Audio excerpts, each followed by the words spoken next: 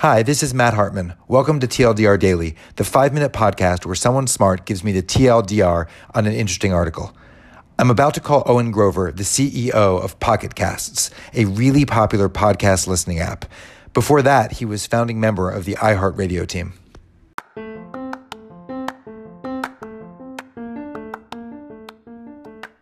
Good morning, Owen. Good morning. How do we know each other? You invited me to speak at a Product Hunt event at BetaWorks, and ever since then, fast friends. And I'm a fan of your podcast, and as the old Chinese curse goes, may you live in interesting times, and it's certainly interesting times in the podcast space. So, what are you reading? So I like a newsletter written by a digital music expert called David Turner. He's got a newsletter called Penny Fractions. A few weeks ago, he wrote a blog post regarding a great new academic treatise about Spotify called Spotify Teardown, written by 5 Swedish academics led by a woman called Maria Eriksson. Okay, wow. Let's hear it. What's it about? So, it's not really one of these sensationalist exposés of social media that you're hearing around Facebook and Twitter and so on. It's really more of a research-driven monograph, and it's published by MIT Press, if that gives you any sense of it.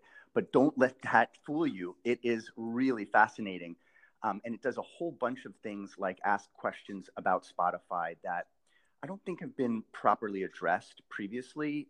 There's a lot of glow around the Spotify brand. But I think some of the key issues that the book and the article by David address are, is Spotify really a tech platform, or is it a media company? Should it be regulated? Is it really just an advertising or data company? Does it deserve some of the same kind of scrutiny that's currently leveled at Facebook and Twitter, right? Is it just piracy with a nicer face? What's really going on in there? And one of the things I love about David's article, but then kind of digging into the book, is our authors are pretty innovative and daring in their research methodology. They did things like establish their own music label to get access to Spotify's backend.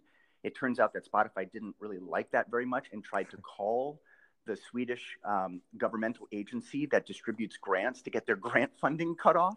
So there's a whole bunch of interesting back and forth, and I think a deeper exploration than you would get from a typical, tech industry pay-in in this sense. And what's their conclusion? Is that do they put it in one of those buckets that you mentioned? Well, I think that one of the things that they point out is that Spotify has developed a really important set of narratives around its brand and the role that it plays in the music industry. It has cast itself to a certain degree as a savior for the record labels. But of course, Spotify wouldn't exist if it hadn't been for the record labels, because they came in very early to help fund Spotify. And of course, Spotify is absolutely reliant on all of the content from labels and publishers to exist. So I think, as they, I think it's a lot about the puncturing of the myth around the Spotify brand, and the idea that Spotify at the end of the day, wants to be perceived as a tech solution, where really its roots are kind of more closely tied to Sweden's sort of pirate P2P community. Interesting. Is it and why was this interesting to you specifically? Obviously, you're in the podcasting space. Spotify is spending time in podcasts. Is that the context for you, or have you following this for a while? Why did this particular article pop out to you? Well, as a music industry and digital music industry in particular denizen for many, many moons before I got into podcasting full time, I've obviously watched Spotify from its very beginnings. I remember I had a European-based, actually a UK-based account so that I could use it before they launched in America. And I've obviously followed them very closely and have used the product as both a user and someone in the industry. So it's been a subject of great fascination for me for many, many years. That makes sense. It's funny. It seems like a lot of people who are in podcasts have their roots in sort of more general audio. A lot of them in music. Are you, since you are sort of an expert in this category, where do you think that Spotify falls? Is it a media company? Is it a data company? Or is it a tech company? Well, I think there's an interesting argument to be made that in some ways it's really an advertising company, believe it or not, and that data is one of the core focus areas of the product. Period. Full stop.